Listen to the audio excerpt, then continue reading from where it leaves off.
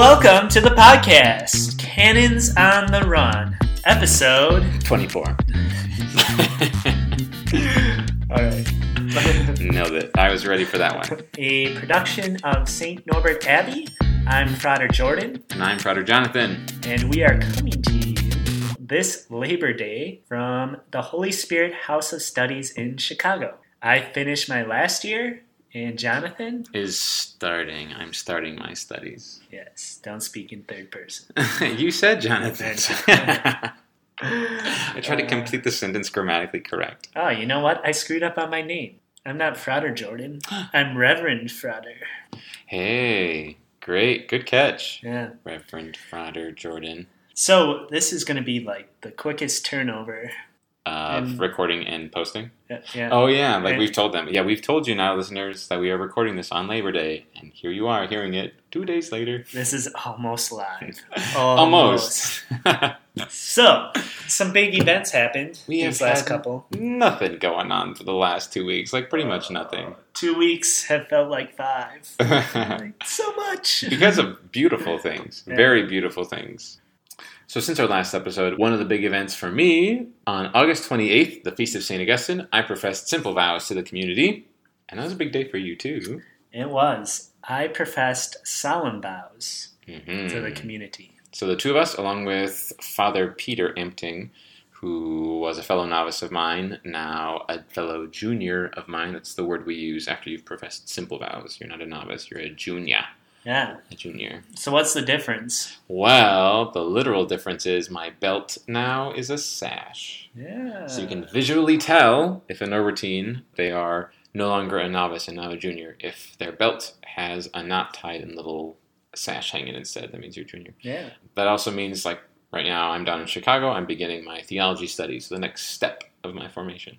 And it also means that you profess these vows because it's another step towards a more final, concrete relationship with the community and the brothers within the community. Yeah. Which would be like solemn vows is more concrete. Right. It's kind of like, to me, I explain it to people as talking about engagement versus marriage. So simple vows is kind of like the engagement phase. Obviously, you're making this promise with the intent of staying. And solemn vows then is that point of marriage when you're making those vows for life. Yeah.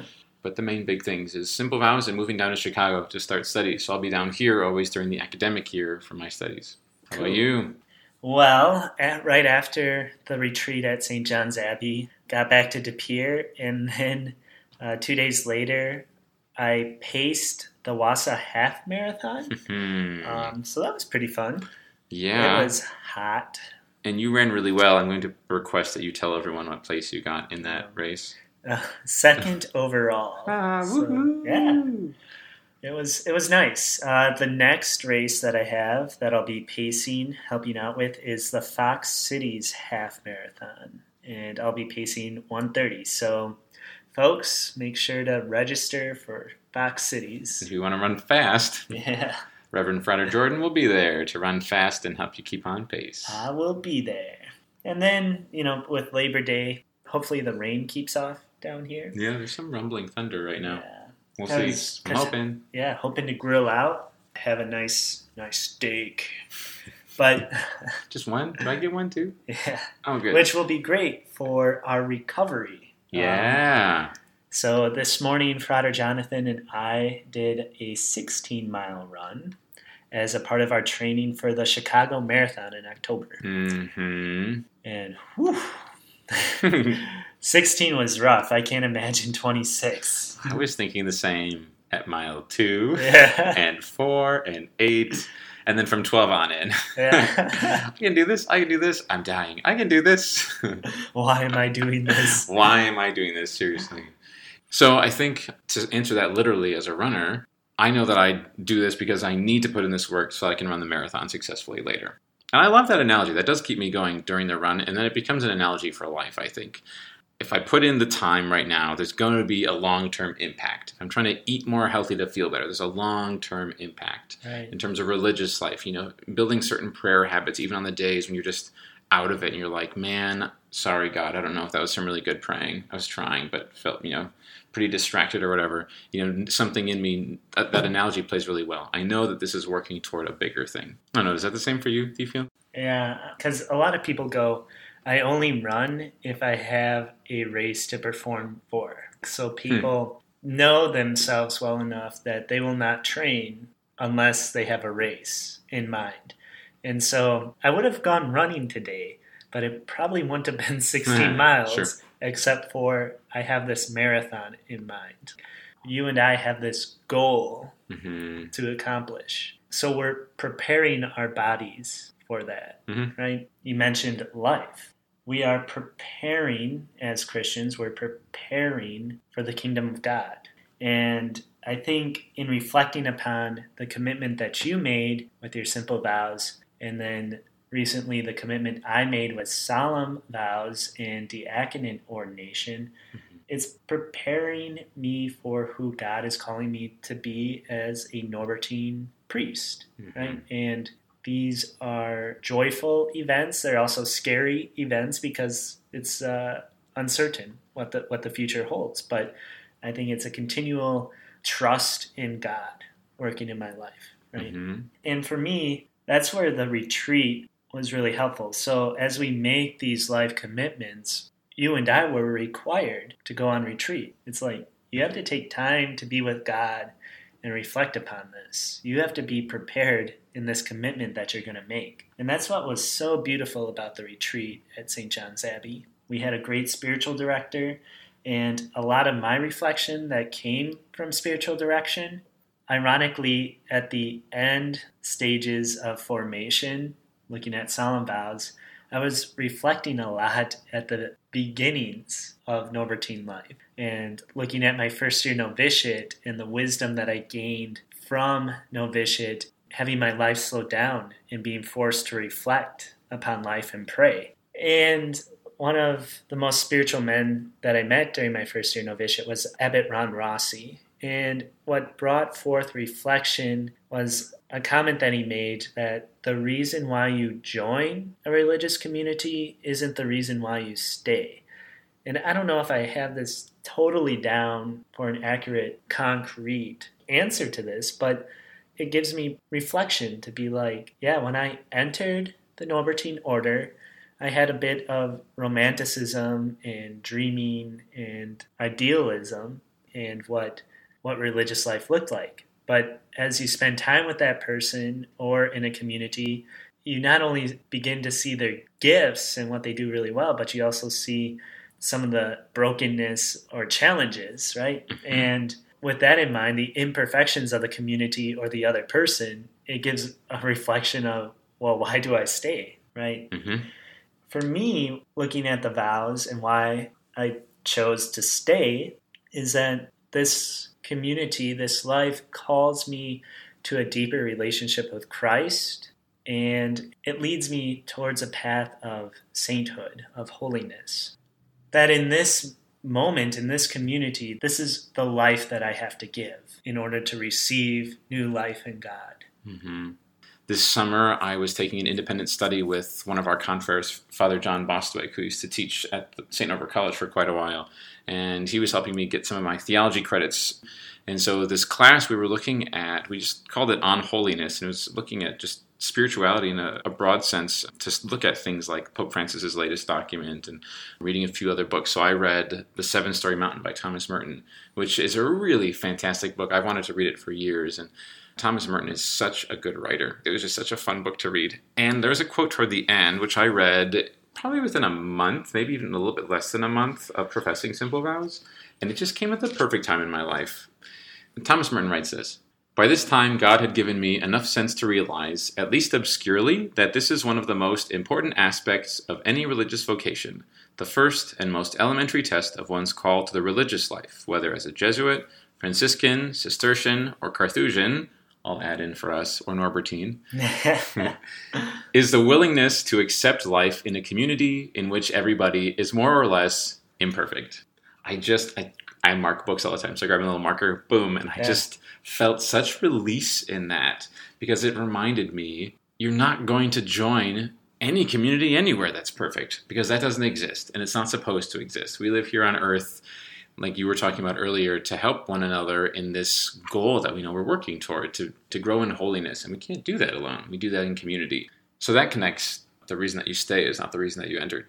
It's proven very true for me as well. You can't help but have these ideals before you enter, and I think we should have those ideals. That's part of why we're drawn to a goal, to have that ideal, and then it's okay to have that struggle, because then it changes. Why are we making these vows still? Like, okay, so the ideal disappeared, or it changed, or it's not there anymore. Why are you still choosing to make vows? Right. It seems contradictory to what our culture tells us, and it kind of gave me pause for reflection.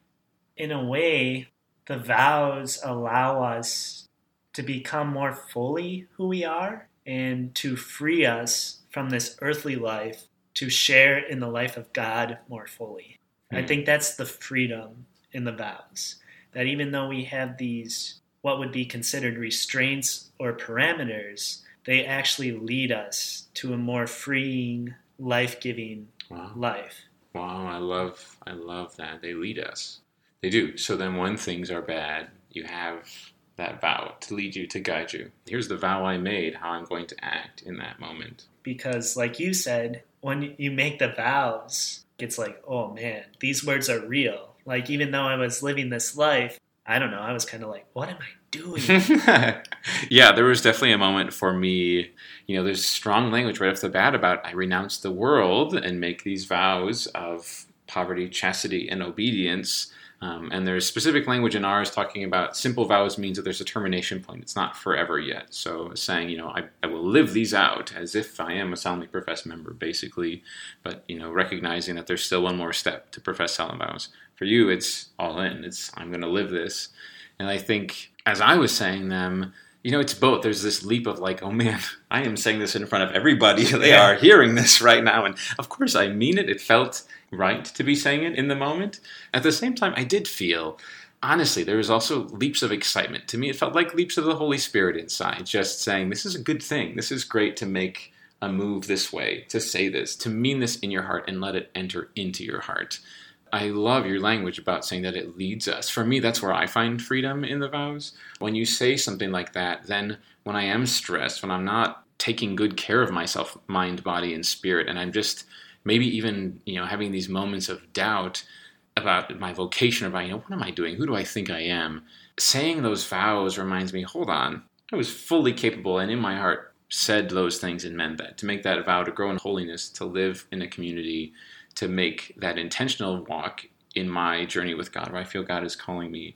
So that's where I find freedom in it. It's what stops me from hitting the reset button on life and thinking, maybe I'm completely wrong and I have no idea what to do with myself now. Like, whoa, slow down. We all have off days. That's okay. You made these vows. Re-enter into that. What was that feeling like again? That moment in Mass, that moment in front of the community, and enter deeper. I mean, how did it feel for you in that moment actually saying? I mean, you said a joke earlier about, like, what am I doing here? What I get myself into? But what was that like for you in Mass that day? It was very emotional because I give my life to this community. And I'm like, wow, those are big words. I give my life. And as I was signing my life over on the altar, I was just kind of like, whew, this is forever. This is a big deal. But it was also, in some ways, a relief, though, too. I don't know how to articulate it. But no, I appreciate it. I see the relief thing. That makes sense to me. There's that relief in direction, in purpose, in making that decision. So that was one big day. But you had literally the next day, another very big day, where you were ordained as a deacon, which, for those who didn't catch it, that's why Reverend Frater Jordan clarified his title, I guess, before his name. Reverend Frater is what we use in religious life for a deacon. And don't you forget it. I forgot it. Nice. So there's some beautiful language with the diaconate ordination as well, in terms of that life that you're called to, that you agree to when you profess and are ordained a deacon, right? Yeah, so the instruction from the bishop, so the ordinary of the Diocese of Green Bay, Bishop David Ricken, was the celebrant for that day. And borrowing or using the homily prescribed in the rite, there's this beautiful phrase that just says, "Never turn away from the hope which the gospel offers. Now you must not only listen to God's word, but also preach it. Hold the mystery of faith with a clear conscience. Express in action what you proclaim by word of mouth." And it's just like, whoa, this is a life-changing event in that I'm still the same person, I think, as you mentioned. Like, I can't just hit reset and start over. Like, I'm still the same person, but now there's a change in my relationship. With our vows, there's a change in relationship within the community. With ordination, in my case, to the diaconate, there's a change in relationship with the people of God. And those words, not only hear the word, the gospel, but also preach it. And not only have faith, but do something with it. And so with the diaconate, it's calling me to lose my life. It's losing my life so that I may gain life in Jesus Christ. Matthew 10:39. Boom. Yeah. It's so real now, and I'm like, this is where God's calling me to be and what he's calling me to do. And I'm looking forward to the year ahead to minister as a deacon in a particular way that God has called me to.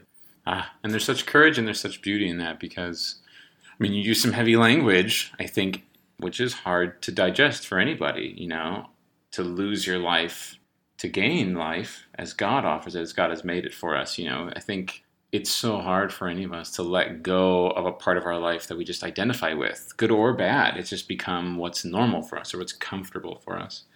And so it's so inspiring to hear you talk about how you can see the life that you've gained in being called to this. You know, I think it'd be fair for anyone to say, like, that's intimidating to hear that. And it's not a call to act perfectly and never make a mistake again. It's not a call to go and be someone that you're not. Yeah. It's actually a call to be exactly and precisely who God has made you to be and to respond to that. Like a lot of people say in discerning vocation, to say yes to that, to keep saying yes to God, which is a daily thing, daily conversion. Yeah.